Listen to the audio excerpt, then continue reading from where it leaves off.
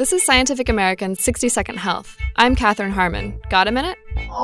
More than 1.7 million Americans acquire healthcare-associated infections each year while in the hospital or doctor's office, some of them antibiotic-resistant.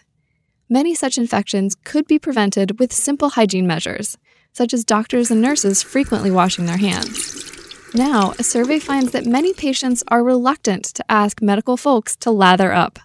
Researchers surveyed 200 hospital patients who were at risk for or had previously had a hospital-acquired infection.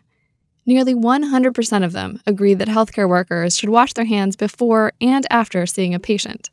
But just 54% of them said they would feel comfortable asking doctors to wash their hands, and just 64% would feel comfortable asking a nurse.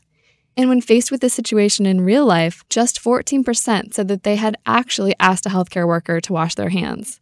The findings are in the journal Infection Control and Hospital Epidemiology.